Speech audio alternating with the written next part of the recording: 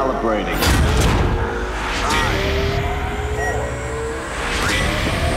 Neural handshake. Initiated. Release for drop.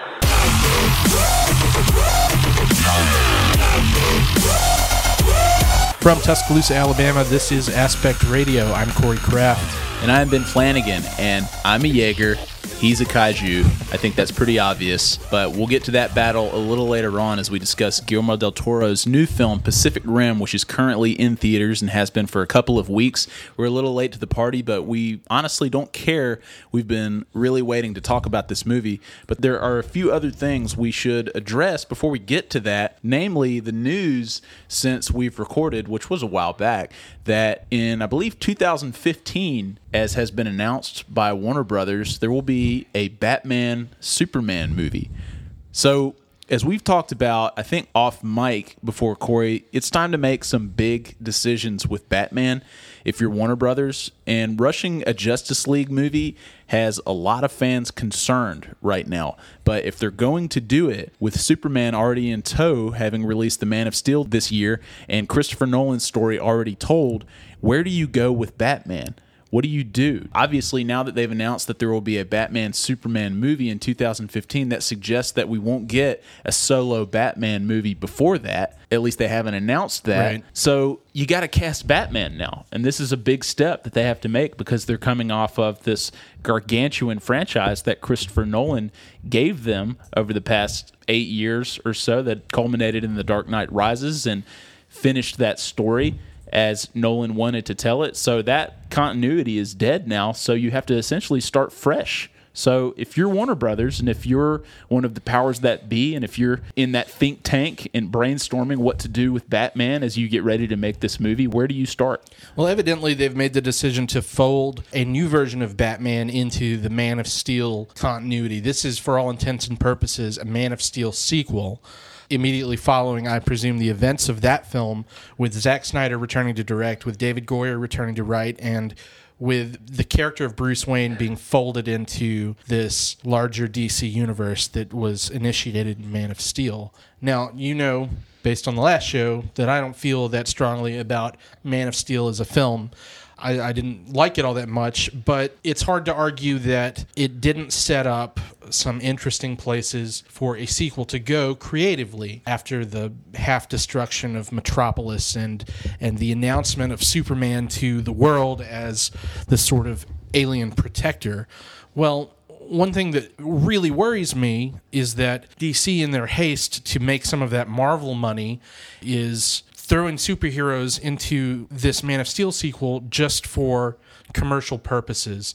I'm unconvinced that creatively throwing Bruce Wayne into an already sort of convoluted, potentially heavy sequel storyline is really the best thing to do for reestablishing that character and sort of getting Superman back on his feet as a viable franchise leader. Because frankly, Man of Steel, though it has made about $300 million domestic, not the home run that Warner Brothers was looking for exactly as far as a franchise starter. It's made a good bit of bank, but I think that they wanted something else. When you compare it to the Marvel movies, and particularly the success of something like Iron Man 3 this year, it's not really what they were looking for.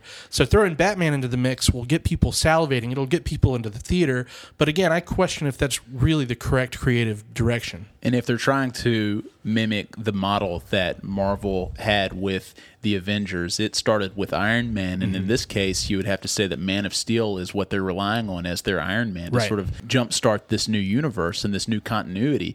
But we all know that Batman is their number one guy, and it's hard to believe that they wouldn't start there, if nothing else, because, I mean, Batman is the sole property that, at this point, they can probably rely on more than anything. So, like you said, it's interesting that they would just drop Batman and Bruce Wayne into this universe that they've established with enough success at this point. So it's hard to believe that it's just going to mesh not only with fans, but obviously with box office, especially similar box office to Marvel, which is what they're competing with and what they're trying to recreate. Well, and in 2015, it's going to be going up against The Avengers 2, another Star Wars film, and God knows what else in 2015. That year's packed already. So you're a big DC fan. Are you worried about this? I mean, a lot of people... I mean, honestly, I am. Yeah. Yeah. So, Batman-wise, if we're talking about casting, if we're talking about throwing somebody into this universe, you have to think about what's the right age, Yeah. what's the right kind of actor.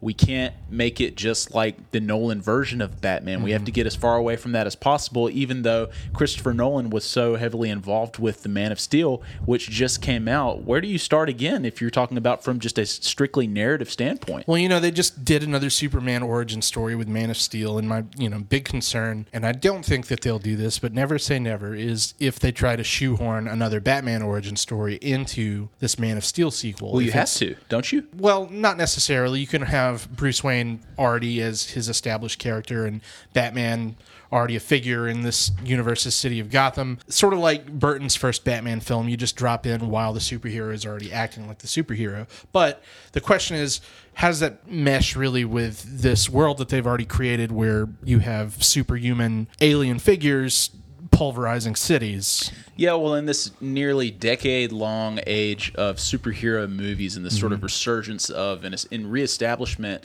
of superhero movies as sort of the driving force of Hollywood, nothing suggests to me that there won't be an origin story. It seems like all over most of these stories and these films have depended on telling these stories from the beginning Yeah. and establishing, or in many cases, reestablishing these characters. So I'm with you. I would love to see that if they just threw Batman in and we hopped in the middle of his adventures or one of his adventures, be it in a Batman Superman movie or just a Batman movie in general like Burton did.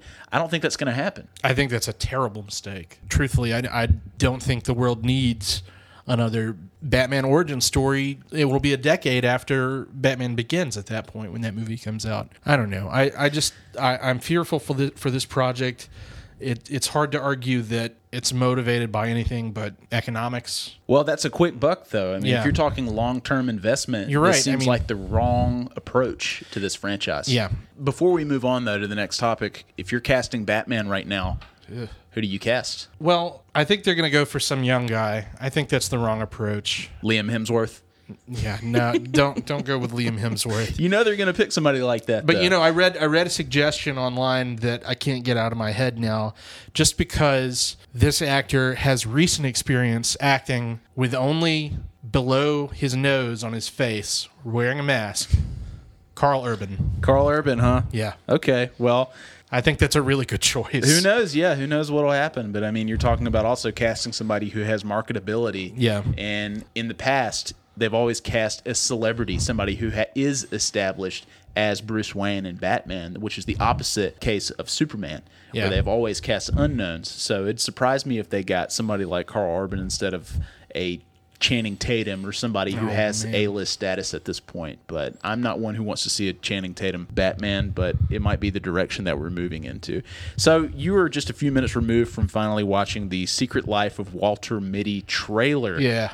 Which is this film that has been in development hell for years, it seems, decades maybe, where you've had names like Jim Carrey and Steven Spielberg and Ron Howard, Will Ferrell, Owen Wilson, several names attached to this project, and it just hasn't been able to get off the ground and into actual production and into movie theaters. But finally, Ben Stiller has rolled into it and taken on directing duties and starring duties, and this movie has a trailer now. It's made, and it'll be in theaters Christmas Day. So again, this took long enough to get made. We know that Ben Stiller can definitely direct. Well, how does this look to you, having just watched it a few minutes ago? Well, it looks surprisingly visually ambitious for Ben Stiller. Not that Tropic Thunder and Zoolander are bad-looking movies exactly, but I don't think that the scope of what's presented in this trailer was something I necessarily expected. I think the screenplay is written by Stephen Conrad, who is probably best known for writing The Pursuit of Happiness, but also wrote two excellent dark little gems, The Promotion and The Weatherman with Nicolas Cage. I liked both of those movies a lot. And, the trailer has this surprisingly melancholy seeming tone that's in keeping with those films from the screenwriter.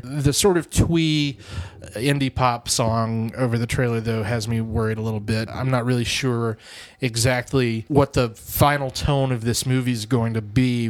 You've got like Adam Scott looking like Ellis from Die Hard, appearing to be this cartoonish sort of corporate villain, and I don't think that the finished film will be as restrained or as self-serious as it seems to look. Yeah.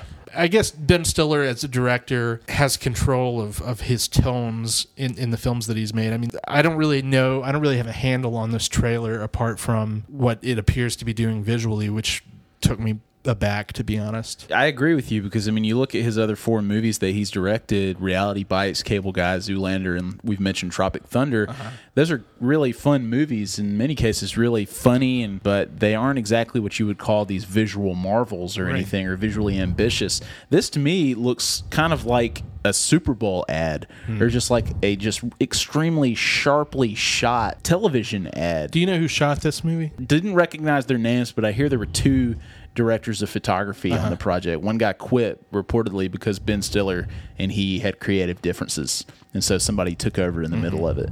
So I don't know their names, though. They didn't register with me when I'd done it. But yeah, like you said, it looks visually ambitious, and that's something to at least get a little excited about, to see that Ben Stiller is actually trying for something. He's going for something, and this cast is interesting with Kristen Wiig, Adam Scott, Shirley MacLaine, Patton Oswalt on board, and Sean Penn, who has a bit role in this trailer and probably one of the cooler visual gags of the movie. But I just hope it doesn't take itself so seriously. This is a story that seems ripe for silliness, and with guys like Jim Carrey and Will Ferrell, and now Ben Stiller, and we know his track record as a comedic actor, on board, it seems like something that is meant for a silly performer and obviously versatile performer. We know that Ben Stiller's a versatile guy. We've seen his, not only his performances in films, but on the Ben Stiller show, we know that he can take on many different roles. But something to keep an eye on for sure. Jasmine, oh my God. Look at you. Your place is homey. Oh, the flight was bumpy. The food was awful. I mean, you'd think first class. I thought you were tapped out. I'm dead broke.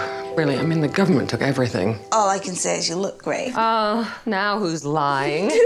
Blue Jasmine is getting really strong buzz. The reviews are all out, and it currently sits at 87% on Rotten Tomatoes, so people are really high on it. Plenty of people calling it Woody's best in years, even better than Midnight in Paris, which people adored, and it was nominated for multiple Oscars, won in Best Screenplay. I feel like with every movie he releases, though, there's at least one guy who's like, it's Woody's return to form. Right. Well, and Cate Blanchett is being named a strong player in the Oscar race at this point, even though it's in the middle of the year. But Woody Allen's movies have had really strong legs, even when they're released fairly early in the year or in the latter part of the summer. We were already excited about this and encouraged by the trailer. Does the reception sway you one way or the other? Yep. Really? Yep. So the anticipation just goes up. I mean, it was already pretty high, but I can't wait until this opens in my city. It has become, I can't wait till I can drive potentially 200 miles to see this, which I probably won't do, but I am very, very excited for this one. Just all of the responses it's gotten already, people talking about how great the cast is, and it's one of Allen's more unusual casts in recent years. All of this has gotten me just extremely excited for it. Me too.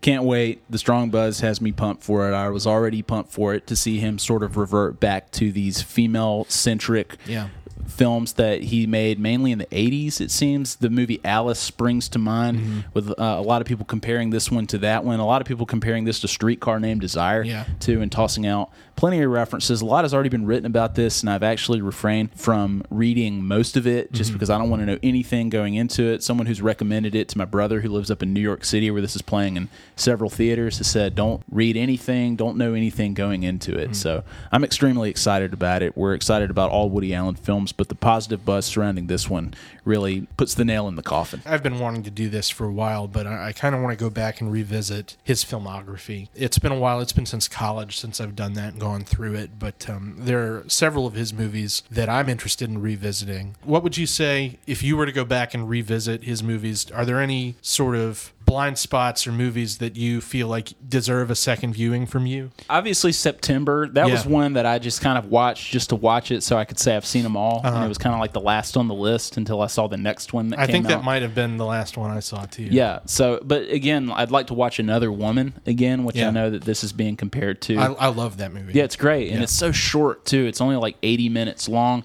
But those two spring to mind. A lot of the 80s stuff, for sure. For me, it's two of his more acclaimed movies that I didn't really take a shine to the first time I saw them. Actually, three of them.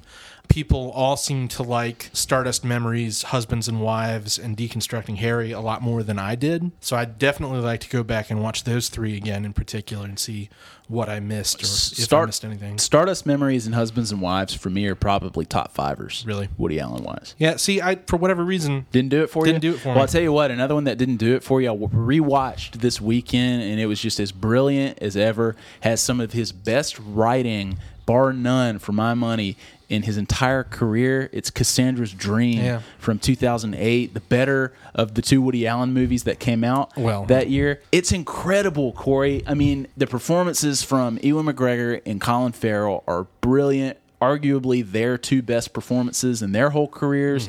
Go back and watch it. Okay, I'm I'll do telling it. you. It is awesome. I've got them. I can just throw them on. I'll throw that on. Do it. Might as well. And you got to be excited that Sally Hawkins is reteaming. Oh, definitely. And With, she's with hilarious Alan. in this. And this is when, like, Sally Hawkins was not yet really Sally Hawkins. I think that was the same year that Happy Go Lucky came out. I think Happy Go Lucky came out later that year. Yeah. Which is another movie I need to revisit because I didn't care too much for that either. And Louis C.K.'s in it, man. Oh, I know. I just Insane. watched his latest stand-up show on HBO. It was awesome. Yeah, it's really funny. Yeah. Super pumped. Gypsy Danger, report to Bay 08. Kaiju, Category 3. Pilot-to-pilot connection. Engage. Gentlemen, your orders are to protect the city of 2 million people. Are we good on- Roar, splash, grind, grind, grind, grind, grind, grind, grind, grind, grind, smash, kaboom. There. Gypsy Danger, Otachi, fight. Alien life. They came from deep beneath the Pacific. The first made land in San Francisco. If you want to stop them, you have to understand them. Their sole purpose was to aim for the populated areas and take out the vermin. Us. Or we could just blow them to pieces. The Jaeger program was born. 2 pilots, mind melding through memories with the body of a machine. 2,500 tons of awesome. We started winning.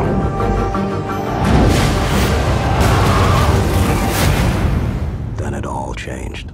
Pacific Rim is out. It's been out for a couple of weeks. It's, I wouldn't say underperforming necessarily at the box office, even though something like The Conjuring, which is from the same studio, is outperforming it right now. You would say under. But the reason I would say no is even though this costs $190 million reportedly to make, which is an obscene number for an original movie like this, which is from scratch, from the mind of Guillermo del Toro and his co-screenwriter, remind me his name? Travis Beacham. It's always a gamble to risk that much money on an original idea. This isn't an existing property that people can recall or revisit prior to this film's release. Well, especially from somebody like Guillermo del Toro, too, who's, you know, forays into mainstream filmmaking. You've got Blade 2, which did respectably, and the Hellboy movies, which Hellboy 1 did okay, and Hellboy 2 was notoriously not too good at the box office. He's a name in geek circles, but he's not really a name for the mainstream movie-going public, despite putting out extremely acclaimed movies like Pan's Labyrinth in that time, too. So it's not like you can sell an original property like Pacific Rim on his name like you could something like Inception on Christopher Nolan's name. Which was a big gamble unto itself, Yes. even though Christopher Nolan had dominated with The Dark Knight and was successful with Batman Begins before that. You're still talking about something that comes from his head and hasn't existed before, isn't based on a superhero or any sort of comic book or even video game or television show. The same thing with Pacific Rim. And like you said, you're dealing with a lesser-known name like Del Toro, who has delivered on a certain level, not quite on the level of Inception, but you're talking about spending Inception money to make this movie.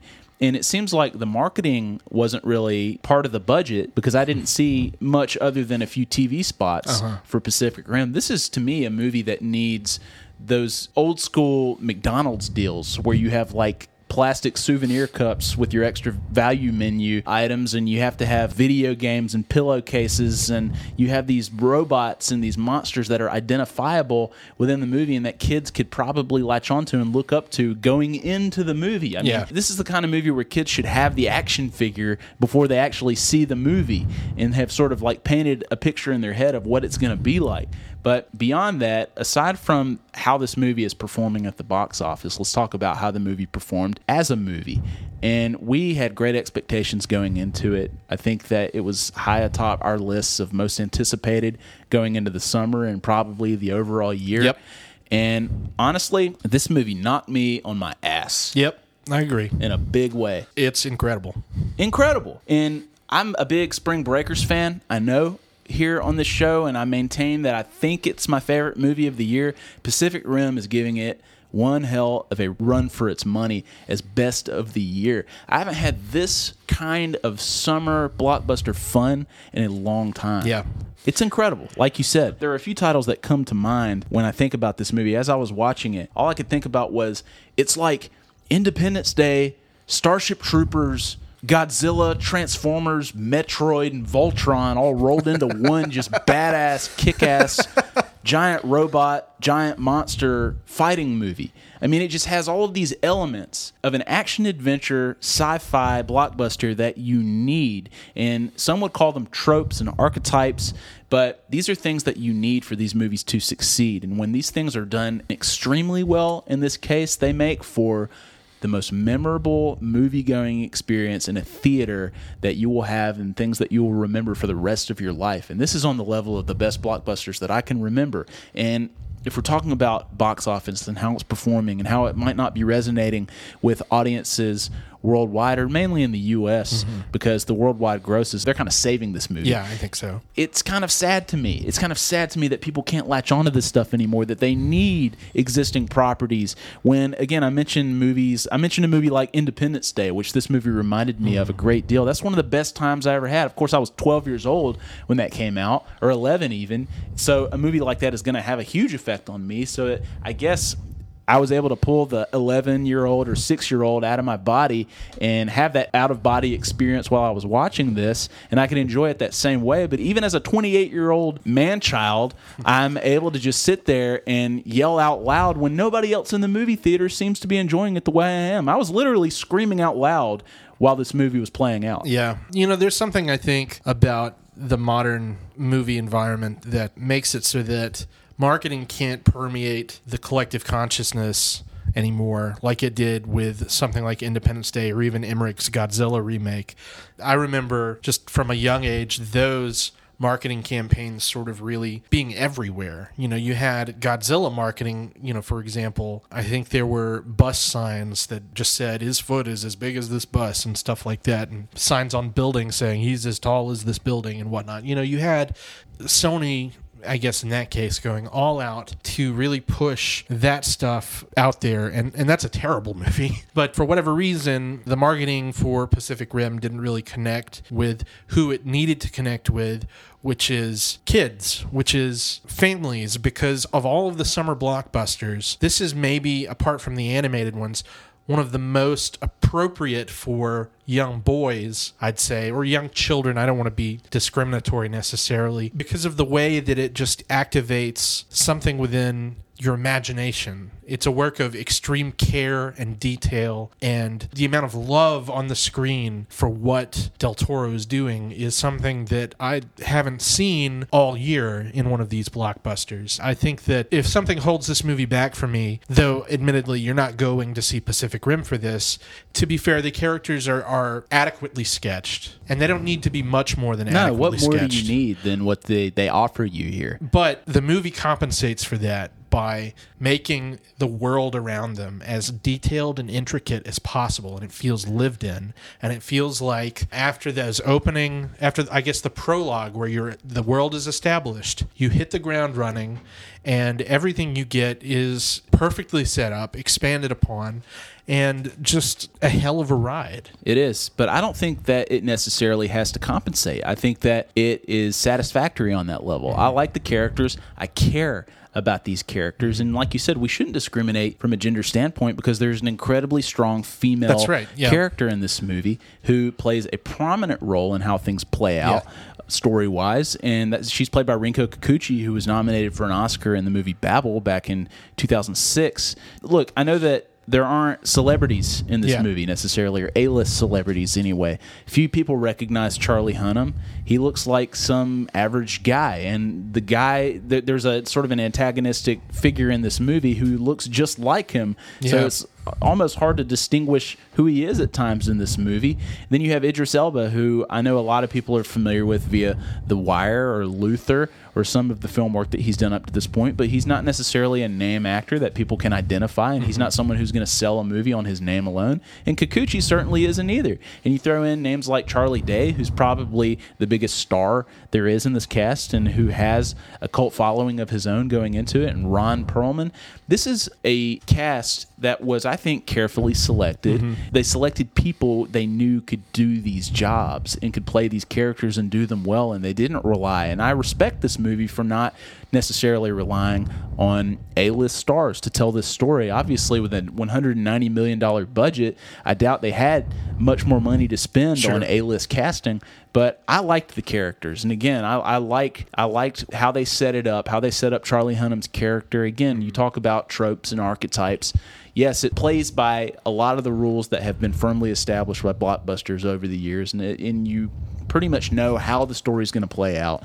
But I think that once you land in those action set pieces, which take a while to get going, admittedly, after the first big sequence, I liked the build-up personally, and I like spending time with those characters and in that world and seeing how this worldwide kaiju attack was taking its toll on the government and the individuals, and how this program was sort of taking the law into its own hand and fighting the battle that the U.S. government and the world governments were not really up for fighting anymore, at least with their dollars. That was interesting to me. And once they hit the ocean and once they hit these cities and again these set pieces started happening, this movie just is relentless. The Hong Kong fight sequence is an all-timer. Oh yeah, all-timer. And there are so many dimensions to it. Yeah. It's so layered because you have this whole thing starting out where you have a couple of Jaegers, these giant man-made robots that were built specifically to fight these skyscraper tall sea monsters that are attacking the earth from the depths of the ocean. You have a couple that sort of short circuit once one of the monsters pulls out this whammy of a weapon, and you have another fight that starts within that, and once this fight is over, you have another set piece once they get to downtown Hong Kong where it just goes off the rails in the best way possible. With the analog Gypsy Danger versus, a particularly nasty kaiju. Oh, man. I believe that's Otachi. And before that, it's Leatherback. Right. My two favorite. And I know that the kaiju are probably hard to distinguish for a lot of the people out there. I did some Googling to find out specifically which ones they were. But there are these character reveals within that fight of those kaiju monsters that elicited those audible responses that I was talking about. I did a fist pump. Yeah. I'm not going to lie. I was like, wow. Yeah, there's one in particular, too, sort of like midway where the kaiju gains an advantage on the Jaeger that we totally didn't see coming. I was watching it for the second time with my brother in a theater down in Florida, and my brother, who's used to New York audiences who audibly react all the time, nobody in the theater said a word, but in the middle of that moment, my brother screams out, "Hey, no fair!" That's what kind of movie this is. Movies should prompt those kind of responses, and they don't tend to anymore. And I think that this is the best thing Del Toro's ever done. Personally, I don't know about that. Oh man, I like Blade 2. I like the Hellboy movies. You're probably a much bigger fan of Pan's Labyrinth than I am. I would rank Pan's Labyrinth, The Devil's Backbone, and Hellboy 2 over this. Man, Hellboy 2, really? Yeah, I love Hellboy 2. Oh, man. But I have only seen this once. I really want to go see it again. I want to take Kathleen, my wife, to go see it because she hasn't seen it yet. And yeah, it's a great date movie. It's just, it is sincerely, after a summer where geek properties have come out and just belly flopped, as far as I'm concerned, one after another. Just happened again this past weekend for me. Pacific Rim being as successful as it was and engaging on not only like a super nerdy level for me, but on a just grand crowd-pleasing level besides that. I just couldn't believe that something came out that was that successful for me, after a summer of meh, basically. My wife went with me to see it for my second time, and afterwards I said, "What'd you think?" She said it was one of the most amazing things I've seen in a long time. and I'm right with her. Yeah. And what I hope this does, it's made $225 million worldwide right now with that near $200 million budget. So it's turned a profit. Not much of one at this point, but I hope since it has turned a profit and it's proven that it can make money, I hope a sequel's on the table. I really do. And I was having a conversation with Ben Stark, friend of the show and FilmNerds.com contributor, and he asked me a question. He said, okay, now since you love this so much and this is this big robot movie you got when you didn't get it with the Transformers trilogy that Michael Bay has delivered so far, would you rather have a Pacific Rim sequel made by Del Toro, or what if Paramount turned over the Transformers franchise to Del Toro said, here, reboot it? You can reboot it with what you have. I said, I want the Pacific Rim sequel. Yeah. Give me that. Because I love this universe that he's created, and I love the fact that the studio took a chance on something, and it turned out to be so good. And what I hope this does is I hope it inspires other studios, and I hope it inspires this studio itself to continue relying on guys like Del Toro to deliver. Yeah. And I hope that they give things like Transformers and properties like it to guys like Del Toro to say, okay, handle with care. I know you'll do it. Because if you give big blockbusters to these guys, they're going to do it the way they would have wanted to see it all along. Well, I've had this conversation before, and I'm of two minds about this. I agree with you that these properties belong in the hands of these smart filmmakers, but at the same time, I also would rather see smart filmmakers do their own thing, something like Pacific Rim, rather than work with these pre-established properties. You know, it's one thing to say, man, I would love to see, I don't know, Nicholas Winding Refn do a Batman movie, when, frankly, with the money he's got coming in to make a Batman movie, he could probably make 4 or 5 movies of his own devising that I would probably much rather see. Well, you know what I mean? On the other side of that coin, though, you've got a guy like J.J. Abrams, and I know how you feel about Star Trek Into Darkness. You like the first Star Trek movie that he made, and you had a smart guy like him who obviously cared about it and wanted to do it right, and he did it right. And we're praying that he does the same thing with Star Wars, and there's only one way you can go with that franchise, and that's up. Right. So, like you said, you want smart people at the helm. You want them in the chair and controlling things. But again, you're right. It's a double-edged sword. I agree with you, where it's like, well, in that case, we wouldn't necessarily get Pacific Rims. So now that Guillermo del Toro has established that he can make something like Pacific Rim, this is going to cue studios to say, okay, well, since he can do that on that scale, then let's give him this. Well, you know, and he's a strange case because he's a filmmaker who famously has a lot on his plate at all times. He's currently working on a gothic haunted house story called The Crimson Peak, with a cast that includes Charlie Hunnam, Jessica Chastain, Benedict Cumberbatch, and Mia Wasikowska. Now, I hear that haunted house movie, Guillermo del Toro, that cast, I'm like, yeah, I'm there. All right. He's got a potential adaptation of Slaughterhouse-5 by Kurt Vonnegut with a screenplay to be written potentially by Charlie Kaufman. I want that. And then, of course, he's been working for many years on a big screen adaptation of At the Mountains of Madness by H.P. Lovecraft. I definitely want that. So, you know, it's unlikely that all of those will be made by Guillermo del Toro, but those are all things that I'm extremely interested in him doing. And Pacific Rim is great. Would I be interested in him shepherding a Pacific Rim franchise from here for the next 7 or 8 years? If it's at the expense of all of those movies, I don't know. I mean, I'm sure they'd be fun. I'm sure they'd probably be as much fun as this one. But like you said, a double-edged sword, because he's got so many other interesting projects potentially in the pipeline that, you know, I don't know that I want all of the filmmakers I like entering franchise territory. Especially if they're in position to start their own brand new franchises, right, where we will want them to stick with those, and we'll want people to jump on board with those brand new franchises if we're tired of these out here now, like you said, that have really underwhelmed this year in particular. But getting back to the movie itself, there's just so much they get right. Again, we talk about the big fights that are all-timers and are fantastic to watch and just visual spectacles. But the small stuff, too. I mentioned a lot of the characters that I really enjoyed. These scientist characters. Yeah, you have Charlie Day playing Rick Moranis. Yeah. Oh, and he's great. He's really fun. And the guy with the weird haircut from The Dark Knight Rises as his co-part. How he's billed, too, yeah. I think. Yeah, no, he's great, too. They're funny. They're really funny. Yeah, and they are funny. everything about them worked for me. I agree. And Ron Perlman too is this character Hannibal Chow with this fantastic hideout that is just set designed within an inch of its life, just wonderfully detailed, and the way he looks, he's like Mugatu from Zoolander, but he's awesome, and it's just like everything with him is really funny and just really entertaining. His like little henchman guy who tries to sell some kaiju bone powder to Charlie Day as he approaches the hideout. Yeah, he's fantastic too. And then you've got his boots that make a sound every time he moves, and you can hear it even like during the dialogue scenes. And this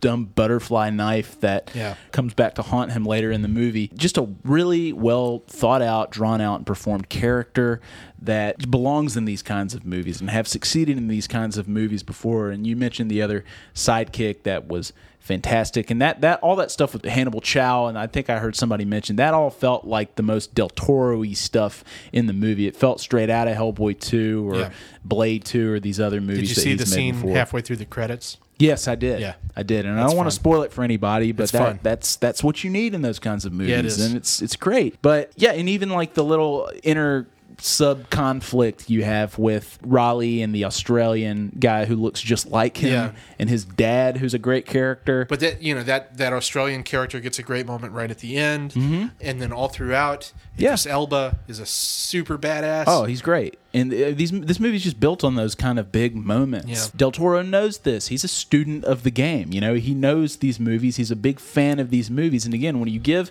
a big fan the keys to the ship or the keys to the car, good things are going to happen usually. And you can hear, giant robots fighting monsters, ho hum. What will this movie provide that I haven't seen before?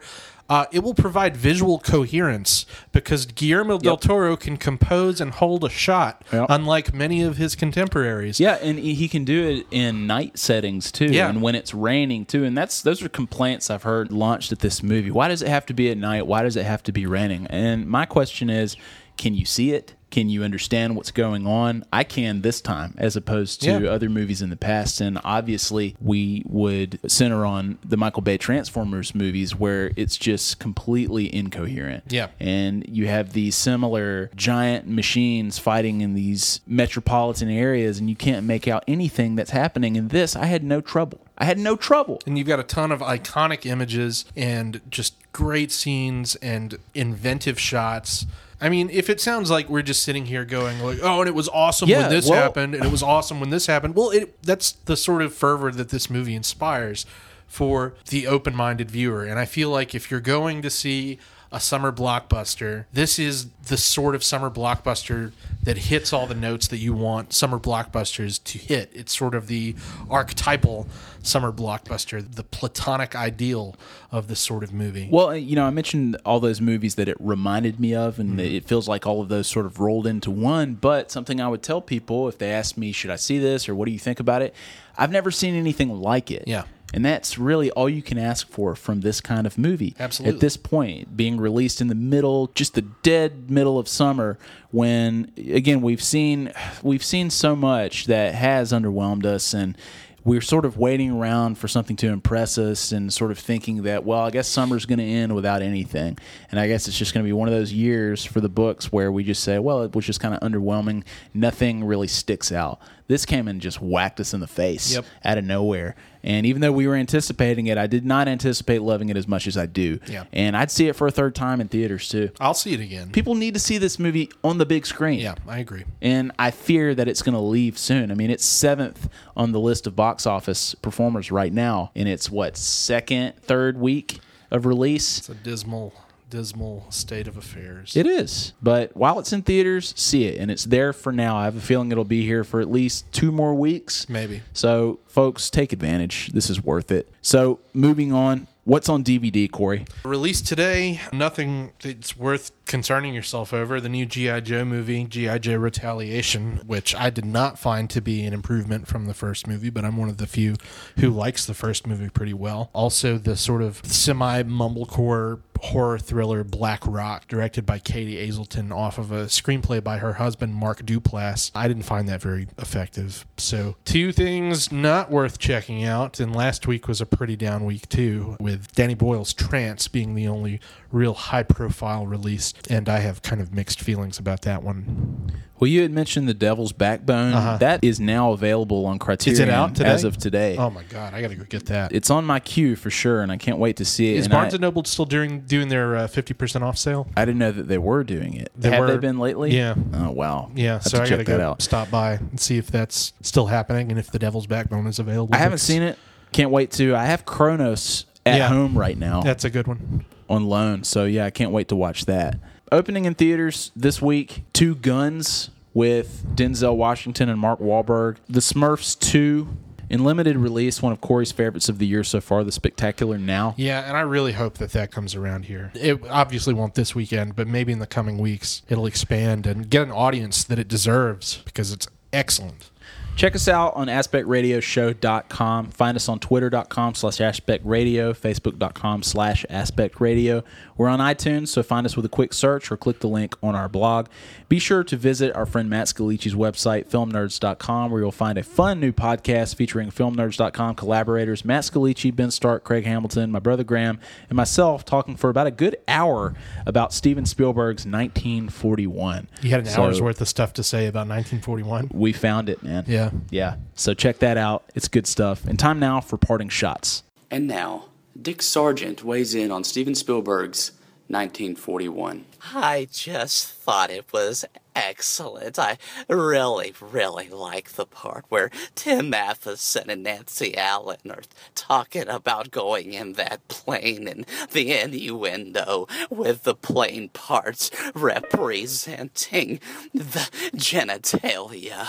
I just thought that was really fantastic. This is Graham Flanagan for Film Nerds in New York. I had the pleasure of seeing Pacific Rim about a week ago at the Rave Theater in Destin, Florida, with my brother and fellow film nerd Ben Flanagan, his wife Tess, and our dad Steve Flanagan, who jokingly referred to Pacific Rim as an installment of Rock'em Sock'em Robots. And he wasn't far off, except it was robots versus monsters. And I have to say, I was really impressed by the effects work and the storytelling that Guillermo del Toro delivered. My only complaint about the movie is that most of, if not all of the battles took place at night. And I understand that that was done so that the effects artists could have an easier time hiding details. There's one sequence where I believe the Striker robot is shown fighting a monster in daylight. It's shot in sort of a YouTube video, man on the street style, where it unloads a series of rockets from its chest, and that was the only time that we actually saw some combat during daylight. So hopefully in the sequel they will give us a nice daytime battle. As one of my colleagues up here who works in animation and graphic design said, one reason that Oblivion